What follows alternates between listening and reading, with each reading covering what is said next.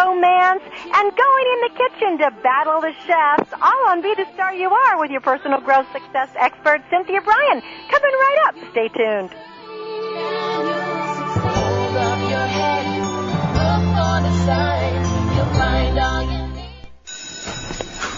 Hey, how you doing? Got a quick question. Yeah? Who was Rudolf Nureyev? Rudy Nureyev. Rudy. Okay, I know this one. Good. Wasn't he a... Nureyev? Nureyev. Wasn't he a defenseman for the Maple Leafs? Sure about that? Could have been a goalie. Yeah. Hey, how you doing? Who was Louis Armstrong? That's easy.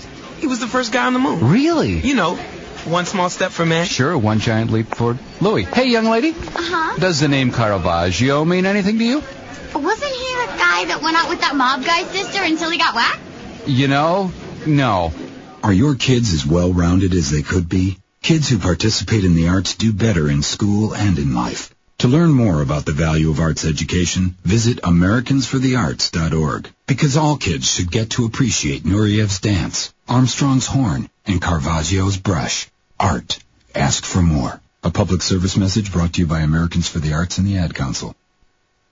You're listening to World Talk Radio, where the world comes to talk.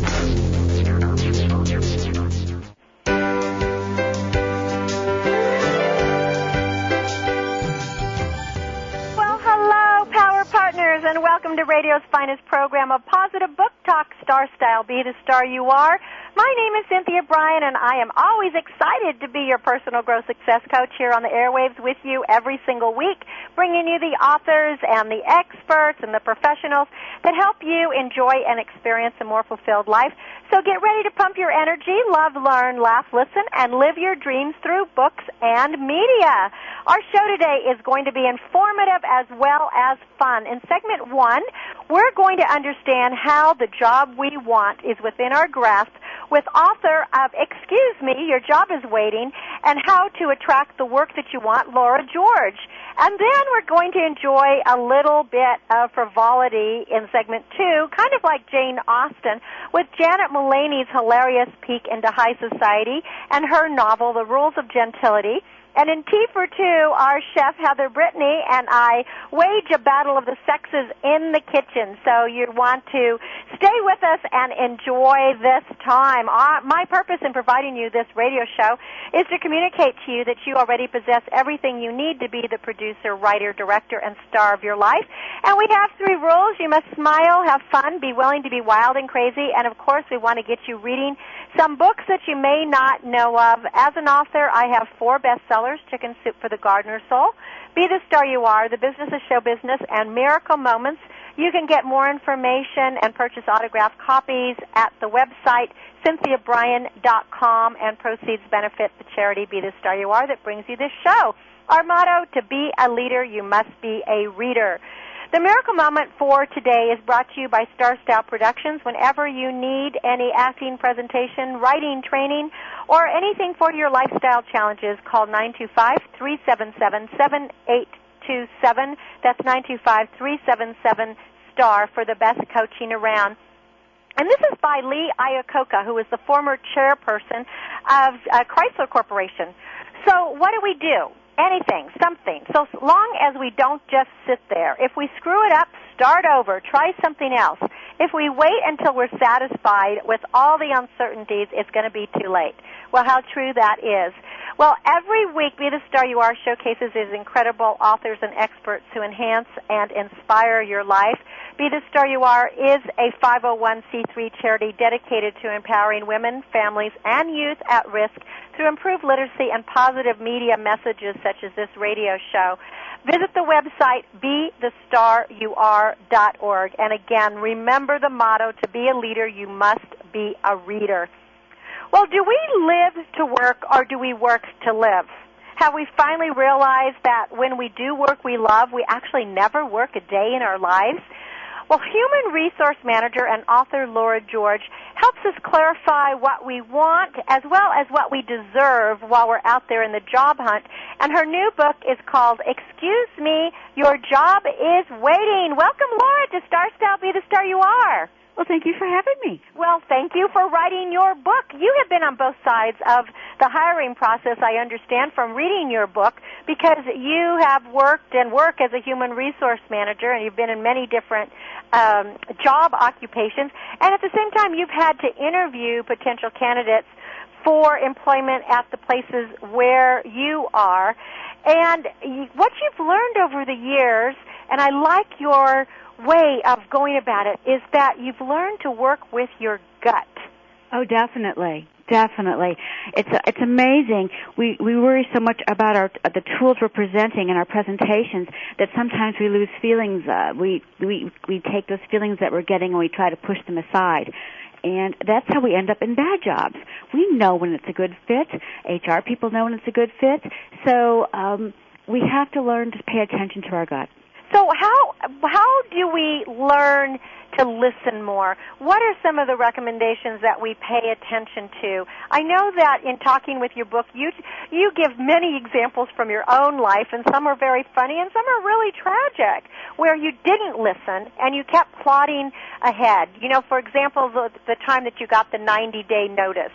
And you even as you were writing, I could feel the anger as you're writing, like, I don't even want to write about this. It was so horrible. But you knew it was coming down the pike, but yet it's like sometimes we just try to push the river and we don't listen to our intuition. What tips do you want to offer? Well, the amazing thing about that is when you read that story, yes, I was angry and I was doing everything wrong, but the law of attraction was in action. What I had been thinking about for the months and months prior to the 90-day notice was opening my own company. Mm-hmm. That's what I wanted. That's the energy I was putting out, but I was fearful when it came my way. It didn't come the way I expected it to come, and it really threw me a curveball and scared me. So I went into panic mode, and that's what a lot of people do when they search for employment. And we should just clarify, so what we're talking about here so our listeners understand, is that you were working in this job, you had lots and lots of great ideas, and you were moving forward, and the boss, you call him Scott in the book, he started getting a little more distant, etc. You kept pushing forward, but what you were really thinking in your heart is you wanted to open your own business, but you weren't really working towards that. You thought it, but you weren't feeling it, right? Well, I was feeling it. I was no longer really connected to my job, but I was fearful of doing it. I mean, it's a big step, and basically, you work for money, and when you go on your own, it's a huge step. Well, you said that too. You said that the loss of getting that bi-monthly check was a little scary. Yeah, I think I put in there, I think they're tasty or something. Yeah, exactly. You said that's exactly right. They're delicious, but I really saw that. So you ended up sabotaging your actual first client because he could have been your first client as an HR consultant. Yes, he could have. Yes, he could have. And actually, when you look at the law of attraction, I'd put out that that's what I wanted to do. But because it didn't come to me under my terms and conditions, I didn't even see it. It took months for me to see what I had turned away. So one of the things in listening to intuition is don't be attached to the outcomes. And another thing is don't pay attention to the world around you. Don't say it has to come this way or it's not the right thing. Yes. Once we start focusing on something, it's going to come our way, but it will probably come in the back door, not the front door with an announcement. And that's, there's like this in the law of attraction. I always think that what you talk about and think about comes about.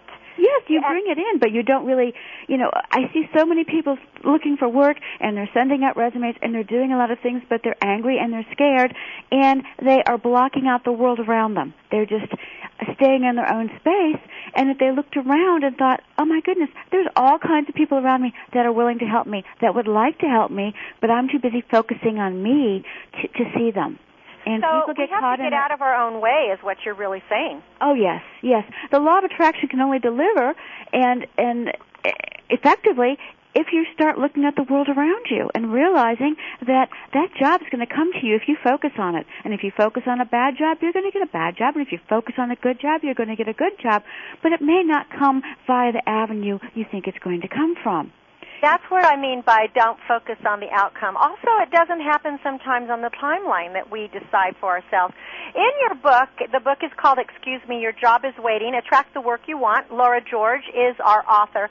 She also talks about how very often we give up. You know, we say this is what we want, we'll put in the work. You evidently, you know, you do coaching and consulting for people who want to get in the job. You help them with their resumes. And you've noticed that you get a client and they're all gung-ho until they get that first rejection. And then, boom, they just clam up. It's like, that's it, I'm done. Well, yeah, I know. I see this, and it's kind of like you have to realize that things are going to come, but you have to do the work. You have to have a resume. You have to follow up. Follow-up is so incredibly important. You have to send out a nice follow-up letter. You have to make the follow-up phone calls. It takes you out of your comfort level. But the more you do it, the better you get at it. And I think what I see a lot of people make the mistake is before they even go in the interview. By the time you go on the interview, you should be going on the interview to close the deal. Basically, you should know what the company does, who runs the company, and what they're looking to get from you. I see people, I saw this so much when I was sitting on the HR side of the desk. People would come in and they would not know what they wanted. They would know nothing about the company. They could not connect with the company. You basically have to know all of that before you walk in the door, and it's very easy with the internet to research even small companies. It's so that, you know, the internet has changed everything, and I think what you said is so critical right now about people don't know what they want. They know they want a job and they want so much money and they want to be happy, but they haven't pinpointed what their skill sets are, what they can bring to the table, what are the features and benefits for the company. So it's not all about you, the future employee. It's about what you can do for the company. Well, I've actually had a person come into me one day and tell me I had to hire her husband because he needed a job. And I said, oh, no, somebody actually told you that? Yeah. Oh, okay. One of my employees came in and said I had to hire her husband because he needed a job. Okay. And I said, well, no, I don't. Mm-hmm. Okay. You hire people, and this is kind of it's so simple. Jobs are created because somebody can't do something, doesn't have time to do something, or doesn't want to do something. And you basically have to fill a need when you go to look for a job. And that's why you have to do your homework. And that's why you have to do your homework. And another thing is, don't just go on the job board and assume those are the only jobs out there. If you look at the companies around you, a lot of them maybe are thinking of creating a position but haven't defined it yet, or they're too small and they don't want to get emails from all over the world, so they're talking internally about, hey, do you know somebody that could maybe do this? If you are looking for a certain job and you know what industry you want to go into, cold call. And that's really out of people's comfort zone. It's out of their comfort zone, but if you know what you want and you know the value you bring, it starts to go into your comfort zone. And also, I think that if you get told no the first time, if you really believe you're a right fit for that company or that employer, is to go back with another angle and say, I really believe that I can bring value to your company, and this is how. And would you just give me 5 more minutes? Exactly. And they really appreciate that because it's like, oh, this person is diligent, has done the work, really cares, and really wants it.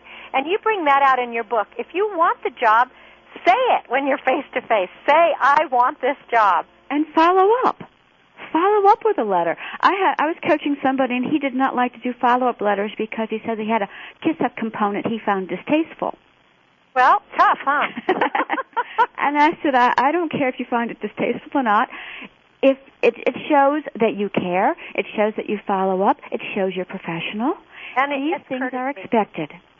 Well, and in the book, again, the book's name is Excuse Me, Your Job is Waiting, you have examples of cover letters. Yes. You have examples of a good follow-up letter.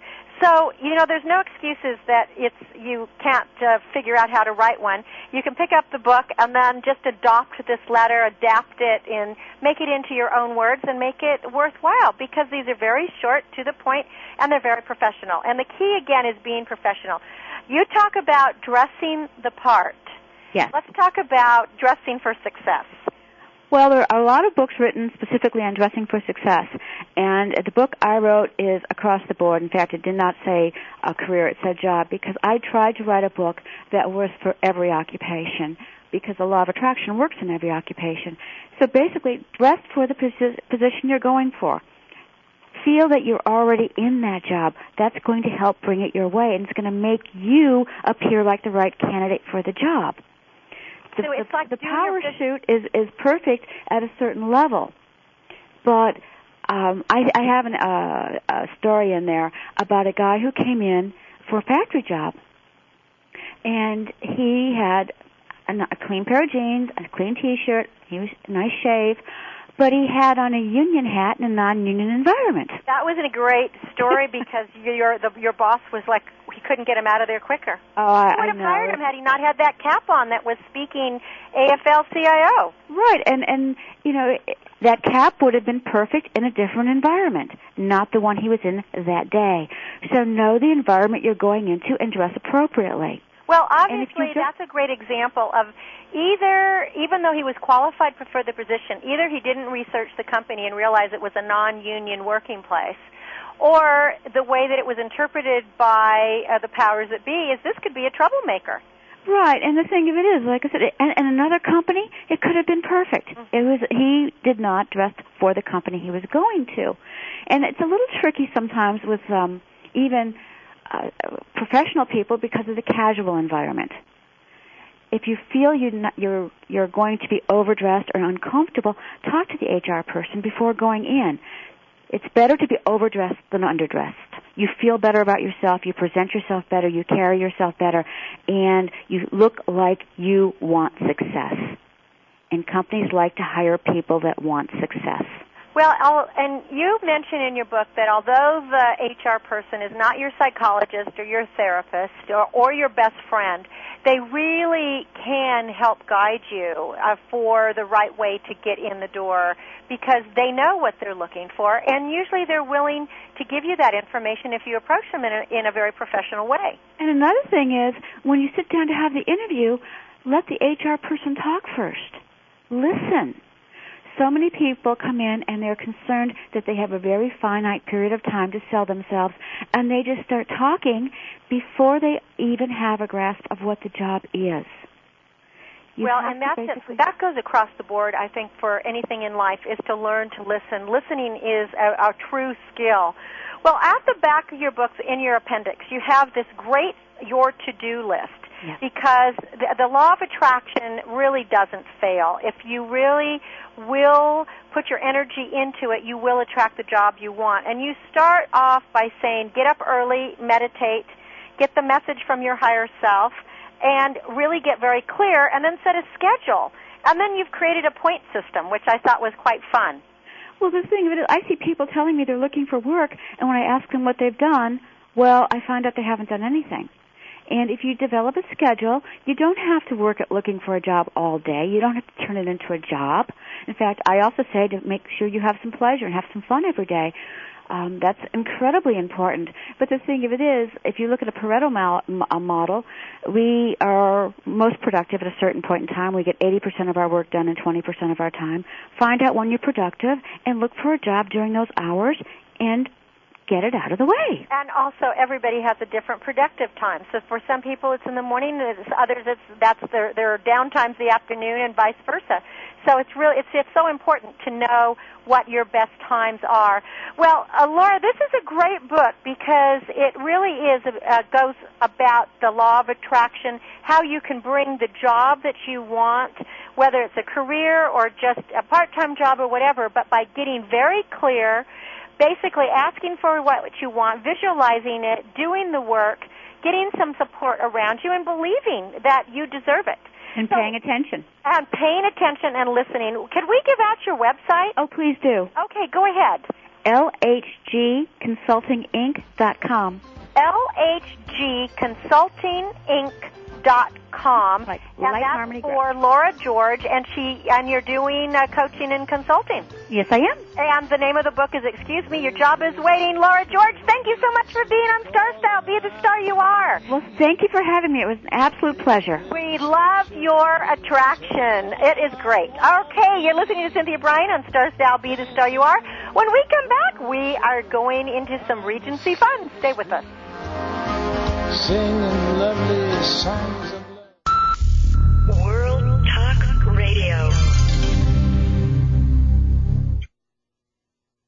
Like most people, you've probably got a calendar or a day planner to help you keep track of important dates. But there are some things in life that we can't put on our calendars because we don't know when or if they'll happen. Things like emergencies, disasters, or even a fire. So prepare for the unexpected today by establishing a family disaster plan with help from your local Red Cross. When we come together, we become part of something bigger than us all. Help prepare your community by visiting redcross.org. The American Red Cross. Together, we can save a life. Business Bites. Here's Cynthia Bryan. In order to grow your business, here are 10 tips that experts agree can help this happen quickly. Number 1, brand and create brand awareness. 2, partner with compatible companies. 3, assemble a team of the best professionals. 4, motivate and inspire employees. 5, do what you are best suited for and hire someone else to do the rest. 6, establish your uniqueness. And remember that you are always the star of your own performance. Turn your passions into profits. I'm Cynthia Bryan from Star Style with another Business Bite. Listen, the world is talking. World Talk Radio.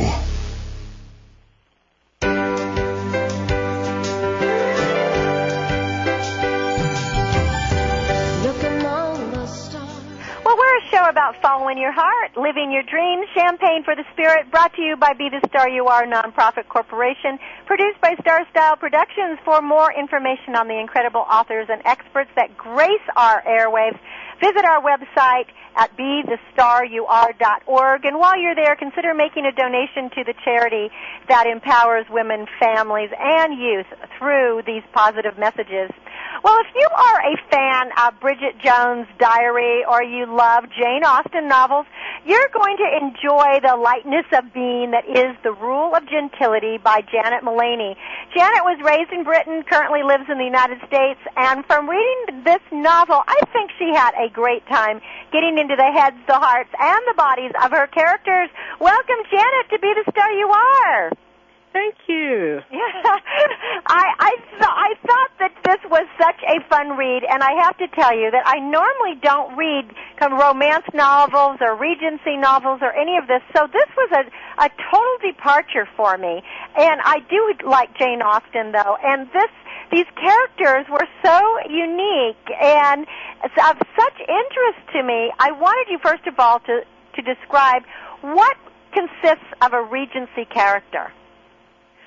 Oh gosh. What makes it Regency?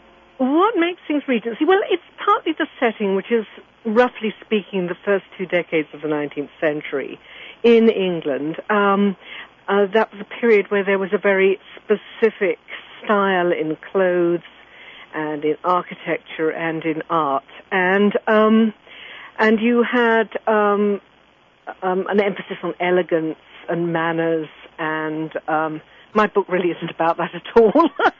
Well, but you know, in a way it is, because... Well, it is and it isn't, yes. Yeah, it is and it isn't, because we talk, there's a very big emphasis on Philomena. I love these names, by the way. I mean, I wonder if they're going to come back and people are going to be named things like Philomena Wellesley Clegg. I can just see this, so it seems so proper. Everything is so proper, and you don't call people by their first names. So That's it right. is, there is that etiquette. Yeah, the whole idea of the bonnet. Yes. Yeah, that's really a gift to a writer, actually, the not being able to use or not always using people's first names, because you can have a lot of degrees of intimacy if you're calling somebody by their last name. Like, for instance, if I were to address you as Miss Bryan, that would be very formal. But if I call you Cynthia, then it shows that we have a closer relationship. Right, and well, I found that interesting because, of course, here in the United States in these days and times, people call one another by their first name unless they really don't know them and it is more formal, and they'll call them the Mr. or Miss. But it was even when you knew someone, you had to ask permission to use their first name. And I love the way you set up the book so that we could really get into the heads of the characters, where you had, how do you say his name? Inigo? Well, I pronounce it Inigo, which I think is correct. Okay. Yes, I think it's just such a lovely name. It is, Mr. Inigo Lindsley. It was, I mean, it was lovely. I wish I had the English accent like you do, and I liked the way very much that you would have a chapter that she's speaking, then he's speaking or thinking, because you really had that repartee going on of how they were on the same wavelength and different wavelengths. And it gave you a lot more intimacy into the times. Yes. Well, that's fairly atypical for romance. Generally, romance is written in third person. And this was really an experiment for me. I started trying to write Bridget Jones's diary set in the Regency. And it didn't last very long because, of course, you know, in Bridget Jones's diary, you have the counts every day of the calories and the cigarettes and the alcohol unit. Right, right. And I really couldn't find any Regency substitutes for those. And then I thought, well, you know, first person is fun. It's nice. I'm having a good time with this, but I really would like the other perspective, which you always have in romance, which is really nice because you can watch the characters falling in love with each other and misunderstanding each other. So I started writing in Inigo's voice as well, and ran them together. The book mostly is Philomena's voice because I think it's her story. But you have so much of Inigo, and I liked him so much, and of course the whole time you're rooting that you're hoping they're going to get together. And what was very fascinating is the fact that then, you know, as it unravels, we find out that the famous actress is actually his mistress, and the fact that she can accept this so much, and also that children out of wedlock were bastards at that time and so frowned upon. It was a different look, a different perspective on the rules of gentility, I guess. Yes, exactly. Yes. This book was tremendously entertaining for me to write. And it's entertaining to read. It's definitely, you start off, and for me, not being familiar with the genre, I started off and I thought, okay, where's this going? And then I couldn't put it down. I had to stay and read the whole thing in one sitting. Oh, that's lovely to hear. Thank you. You did, of course, catch the Jane Austen references. Absolutely, to it. Absolutely. Yes, the first sentence is a knockoff of the first sentence of Pride and Prejudice. Right, exactly. And there is also reference to there was a very famous description of Jane Austen by somebody who obviously didn't like her very much. Who described her as a silly husband hunting butterfly, and somebody describes Philomena as that at some point. And also the character of Philomena's mother, Mrs. Wellesley Clegg, was actually based on two Jane Austen characters, Mrs. Bennet from Pride and Prejudice. The way that she runs on at the mouth is just hysterical. Yes, you must have had fun writing her. Oh, I did, yes. And she's also a sort of clone of Mrs. Bennet with Miss Bates from Emma, who can never finish a sentence. Mm-hmm. And she was tremendous fun to write. They all were, but particularly, I think, Mrs. Wellesley Clegg. So when you're writing these characters, give us a little background on how you start. Did you start with Philomena? Where did you start with this?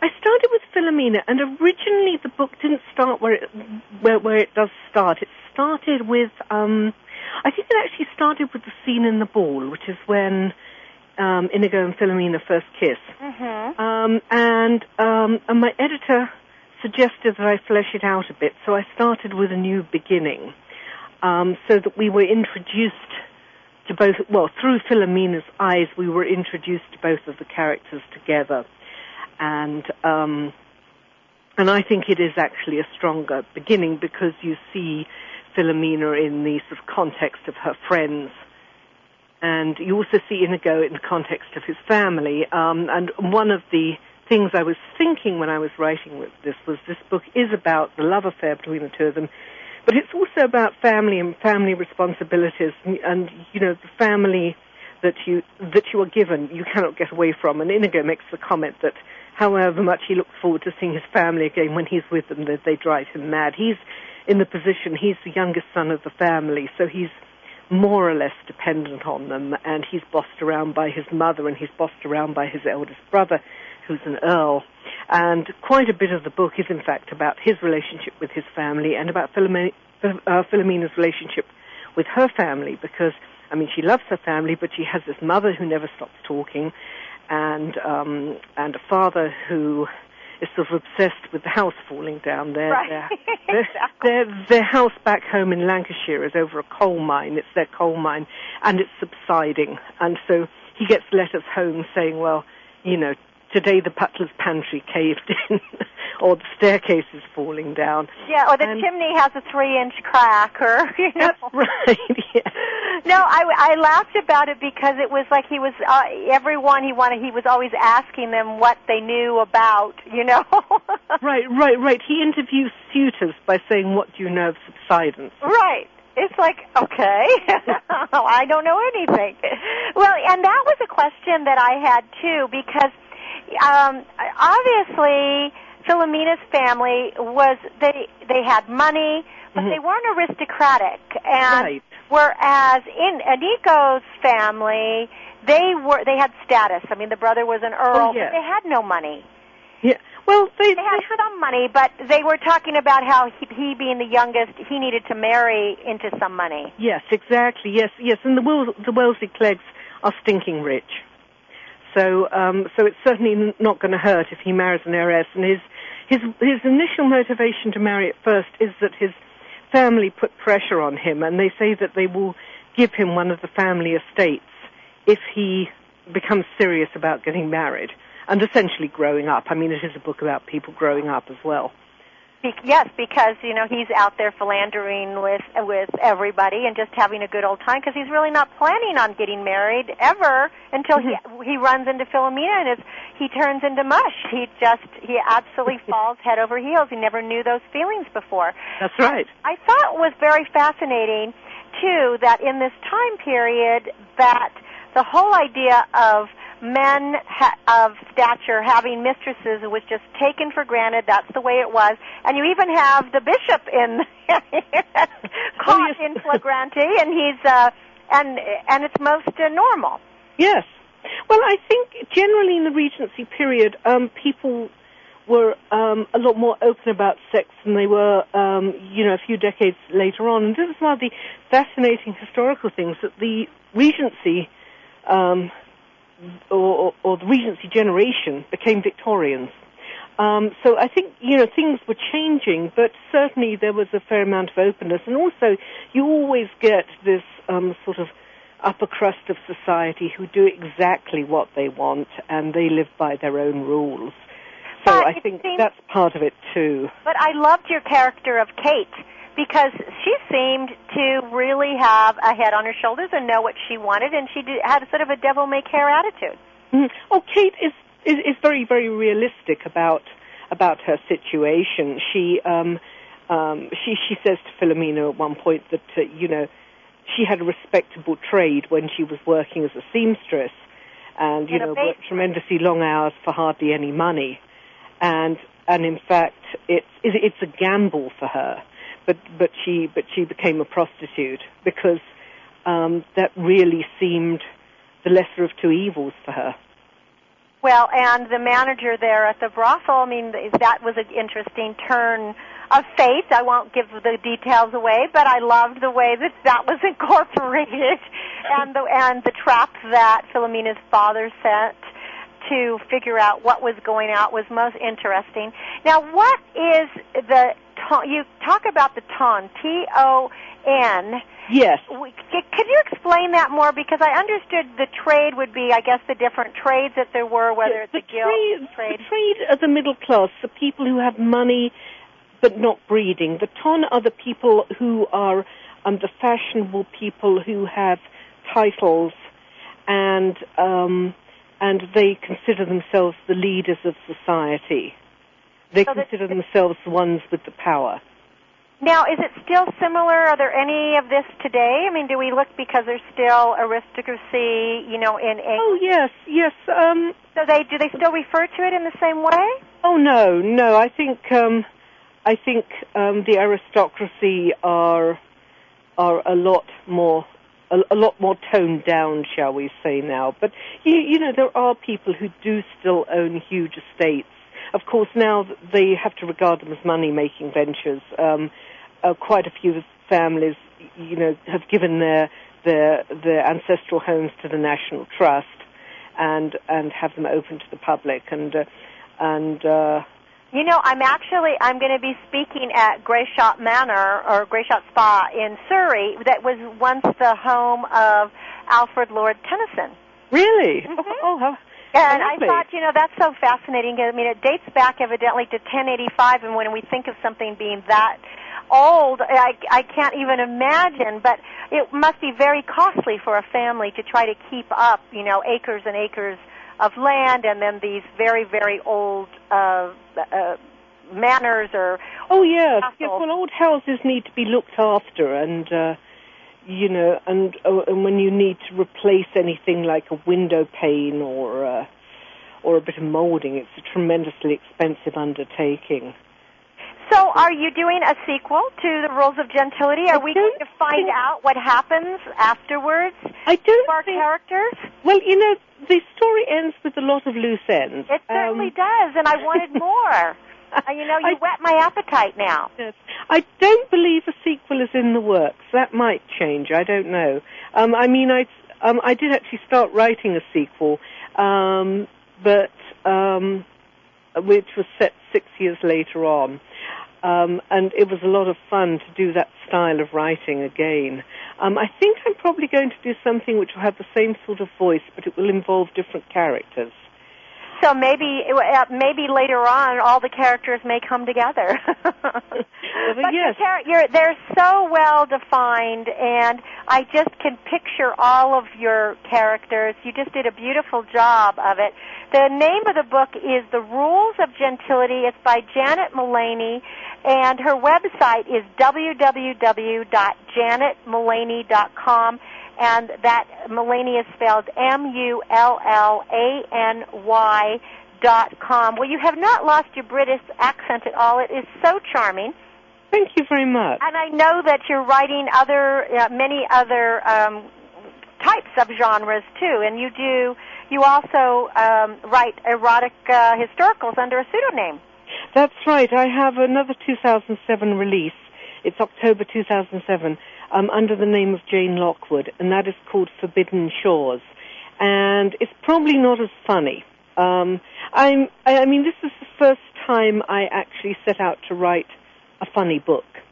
But I find that, you know, humor tends to creep in generally in the form of irony or banter in just about everything I write. Well, you obviously enjoy writing with a sense of humor because you have some humor in your life, and it shows in your writing. And it was just great. It just kept the pages going. When all the little things that were happening, it was like, oh my goodness, what is coming next? And it keeps you giggling. I think it's great to know that hopefully they were laughing in the past a couple hundred years ago as well. Oh, I think they were. I think although, you know, some aspects of life were very grim, people did laugh. I mean, Jane Austen, whose life was not, I think by our standards, a particularly happy one, certainly had a sense of humor. She could be very waspish and sort of catty, but I think she got a great deal of enjoyment from her life. And just one last question, because this whole idea of the bonnet, I just cracked up on the attention to the trims and the ribbons and the time buying the bonnet and spending all your money on the... So the bonnet was the item, the bonnet and the gloves? Well, yeah, well, for Philomena it was, certainly. And, you know, I mean, if you look at fashion plates from the period, you know, there's a great emphasis on bonnets and on headwear because women did have to have their heads covered one way or the other most of the time. So, you know, you get a tremendous amount of variety. And I also saw it as the equivalent of designer shoes now for her. Oh, that was a good equivalent. I was trying to figure out, because I know I love to wear hats, but, you know, people don't go crazy over hats. But yes, that's what it's like. It's like designer shoes. Exactly. Very good. Well, Janet, it's delightful to read your book, and much success to you with it. The book, again, is called The Rules of Gentility, Janet Mullany. Go to www.janetmullany.com, and also look for her other books under the name of Jane Lockwood. And I think that you'll have a lot of fun reading anything that she writes, because you will get a chuckle and a look into some historical past, and it's a lot of romance, and it was a romantic book. I thought it was very romantic, Janet. I'm glad you enjoyed it. Thanks so much. I enjoyed it so much. Thank you for being on the show. Oh, thank you for inviting me. We'll look for your new book. You're listening to Cynthia Bryan on Star Style, Be the Star You Are. We'll be back in a minute, and we're going to be in the kitchen battling the chef. Stay with us. So now I'm temporarily unemployed as well, and we're struggling around here because we're trying to keep a positive attitude for the kids' sake, not to get them all riled up. And I don't know, they seem to be doing okay, but both of us. World Talk Radio.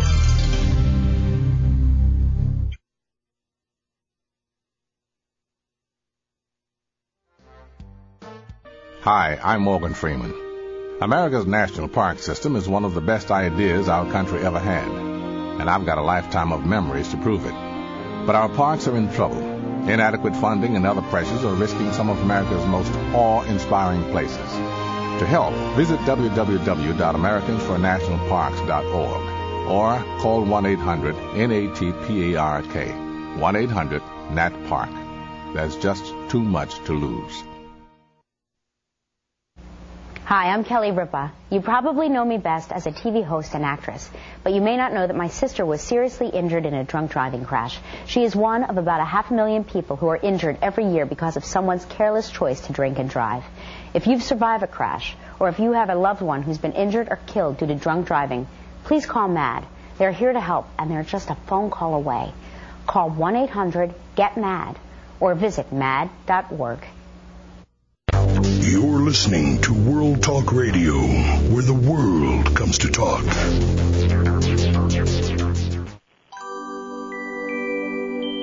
thanks for staying with us. You're listening to Star Style, Be the Star You Are. And this is our T42, a mother-daughter brew segment. It's party time. I'm Cynthia Bryan, and with me is my co-host, best friend, and beautiful daughter, Heather Brittany. Hello, hello. A quote that we love here at T42 is, a woman is like a tea bag. You can't tell how strong she is until you put her in hot water. And, of course, that was Nancy Reagan, who was a former First Lady of the United States, who said that. And I thought that was especially a great quote for starting off our segment today, because our topic, we're going into the kitchen, and we're going to be debating what makes a better chef, a man or a woman. Now, throughout the ages, it appears that men have been touted as the top chefs, especially in restaurants. Well, at home, cooking over the hearth, it's usually the woman who is the main cook. But now we're going to take the step a little bit further. Are the women the nurturers while men are the showboats? Heather is an amazing cook herself, and she's done some research on one of our favorite topics, which is cooking in the kitchen. Most definitely. Well, in my mind, I feel like there's two kinds of cooks, and that'd be the mama cooks and the show-off cooks. But the thing about the mama cooks is not all mama cooks are females, but in my personal experience, I feel that all the show-off cooks are the men. Boys are the ones with the chemistry sets. They want the big explosion, the big, ta-da. And mama food is there to satisfy you, to feed you, to take care of you. All the kind of comfort food, the things that make you feel good. And if you look at some of the top chefs that are out there, when we think of kind of the pizzazz chefs really making a name for themselves, that are known for being over the top and loud, are like the Chef Ramsay of Hell's Kitchen, or Emeril Lagasse, or Bobby Flay. All these cooks, that really, it's a big production for them. It's a big scene. But when we think of, the mama, real caring, I think of Paula Deen, of course, that, it's real comfort food, real deep in there. And something that's so interesting, is that at home, it seems it's such a rarity, it's such a surprise when you see a boy in the kitchen, or people are so impressed, oh, my husband cooks, or my boyfriend cooks. It's just, such a wow almost, and such an out of the ordinary. But in the actual culinary business, there's so much more male chefs than there is female. And it wasn't until recent years, I think it wasn't until 1993 when the WCR was made, and that's the Women's Chef in Restaurants Corporation, is that it's all about, getting women out there. And such a small percentage, only about 13%, I believe, are women chefs out there. And some of these are the top ones, and surprisingly, they're not a lot of women are not pastry chefs. They're the top culinary, but the men still dominate the business. And it brings up the whole thing of, are men better than women? Some things towards cooking, we look at, how men and women, the math and the sciences, tests have shown that women are actually do better in the math and the sciences, but due kind of to social conditioning, they're told that, they shouldn't pursue that kind of career, that, women, they should go for more womanly things, secretarial. And that's kind of what happens with boys as well, men, that they may, at a young age, they might find that they love cooking, but it's not seen as a masculine job. No, but I think about it in my own family. In growing up, my grandfather, who was from Italy, he was the main cook, and he was a fabulous cook, and he was kind of like a mama cook. He wasn't a showboat. And there are many male people out there.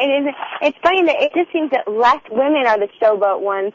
And many men are the mama cooks too, but it's very not shown that women have this desire to show off their cooking expertise. Yes, right. And then in my own immediate family, my mom was the cook, and my dad would only cook things that when we were sick, he had a special concoction that was very comfort food, Mm-hmm. I always looked forward to it. It was certainly nothing fancy, but to us it was great because he was never in the kitchen. So it was kind of a big deal. But I think that you're right. When we look at whether it be cooking shows or we go into a restaurant, you tend to see that all these little fancy kind of displays are usually there's a male behind this, whereas more of the food that satisfies and nurtures us and perhaps is good for us. I think of Alice Waters opening Chez Panisse that really changed a whole food movement in California and across the United States. She opened this restaurant called Chez Panisse where she was going to serve just fresh, local food, very simply prepared. And the key word was simple, so that everything was like almost from, the vine to your table. And it created this whole huge new other kind of food awakening. And now it has also spawned many, many successful chefs around the country. It's such a lucrative business. It's such an odd thing that our society generally views women as the cooks, as the nurturers, but that men has always dominated this field, and so it brings about so many things of how that if it's not looked at as a masculine field, while men were still towards more pursuing this, and even it's kind of like how women just recently, as in the 60s, and how they started to get into the workforce and started creating unions and getting equal pay and rights and all this. That it wasn't until really 1993 that women were allowed into these culinary schools or given the opportunity or looked at that they could have skills beyond, the Julia Childs kind of thing, that she was one of the revolutionary people, but she's looked at more for the baking and than less with the savory dishes. So it's so interesting then, when you look at, just even the culinary field of that it's so much about, the gender roles and the social conditioning that our society creates and how slowly, these norms are being broken down and different expectations are being creating for us. Yeah, now, are you saying that in culinary institutes they didn't even accept women? Well, it was in my research of this, and I don't want to quote anything wrong, it just was saying that it was an extreme rarity that these women were accepted into it, that they had to possibly, prove some more or do some kind of testing, things that most culinary schools don't do, at least nowadays, is that males were more accepted into it, and women it's kind of like the girl in the auto shop, kind of has to fight a little more, prove herself that she's worthy to be there. And oftentimes also when they were put into the culinary positions, they were thought of more being as the pastry, as the sweets person, when actually many men are more of the the baked goods and pastry chefs that are out there. Oh, that's very interesting. 'Cause I know that when I was back in New York, up in the Hudson River Valley, I went to the Culinary Institute of America there. That is one of the most famous ones. You know, there's this one and it's the same one that is affiliated with the one that is the former Christian Brothers up in St. Helena, California, and they're sister institutes. And it was interesting. There were women at the academy, but I would say there were 4 times the men going to it. And usually, and there's different in the culinary field. There's different, just like in all positions. There's the executive chef is the highest one, and there's the sous chef, there's the line chef, there's the pantry chef, the pastry chef. There's so many different positions, and each one has different clout. The top one, who has the total clout, who's conducting a thing that almost in most places isn't even really even cooking the meals anymore, that just kind of they create the daily recipe or the daily menu for a restaurant. They show the other cooks this is what should be done. It's the executive chef, and many chefs in the culinary schools are dominated by male things. I know when I did an extension program, ours was a top chef who was male, and any of the guest speakers who had come on were also male as well. And it's a real hard position for women, and kind of the cutthroatness also that I don't know if you have seen the Hell's Kitchen, that chef restaurant business. It's a very rewarding job, but very, very stressful, very high end. Constant demand, constant go. All this kind of thing, the in and out of it. Well, I know that you always thought that you might want to be a chef in a restaurant until you went to the Culinary Academy, and you thought, no.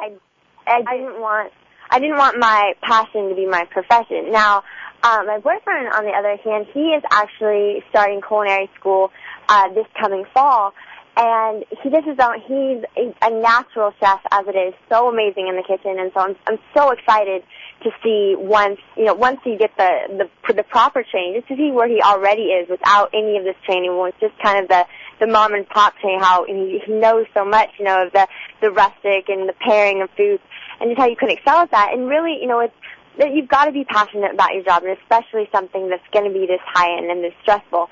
It's something I think, when it relates to, the culinary world has really taken off now, due to the Food Network and this, these kind of reality TV craves that are going on. There's that Hell's Kitchen, this Top Chef. Food Network has a show, the next Food Network star, which recently this year, for the first time, I think it's the 3rd year of the show, that a woman is the new Food Network star. Oh, that's interesting. She's actually from the San Diego area, and she was just a mom that I believe she has a small catering business or something, but it's real, just mom and poppy thing, but it's all on personality, so she can sell it. She wouldn't be, when it comes to things, she wouldn't be able to work in the high-end, the restaurant of the intensity, but she's able to, as a viewer, we want to trust someone, we want to see this person, we want to feel comfortable, not someone that knows, all the terminology, all this word stuff, but someone that makes you feel comfortable and that you would trust them in your own. Heather, was she the one, because I did watch that show like twice, was she the one that wanted to quit because she just and the craziest thing was, when it got down to the final 2 people, they actually did not choose her. She got kicked out, and it was her and this other guy, another girl and another guy.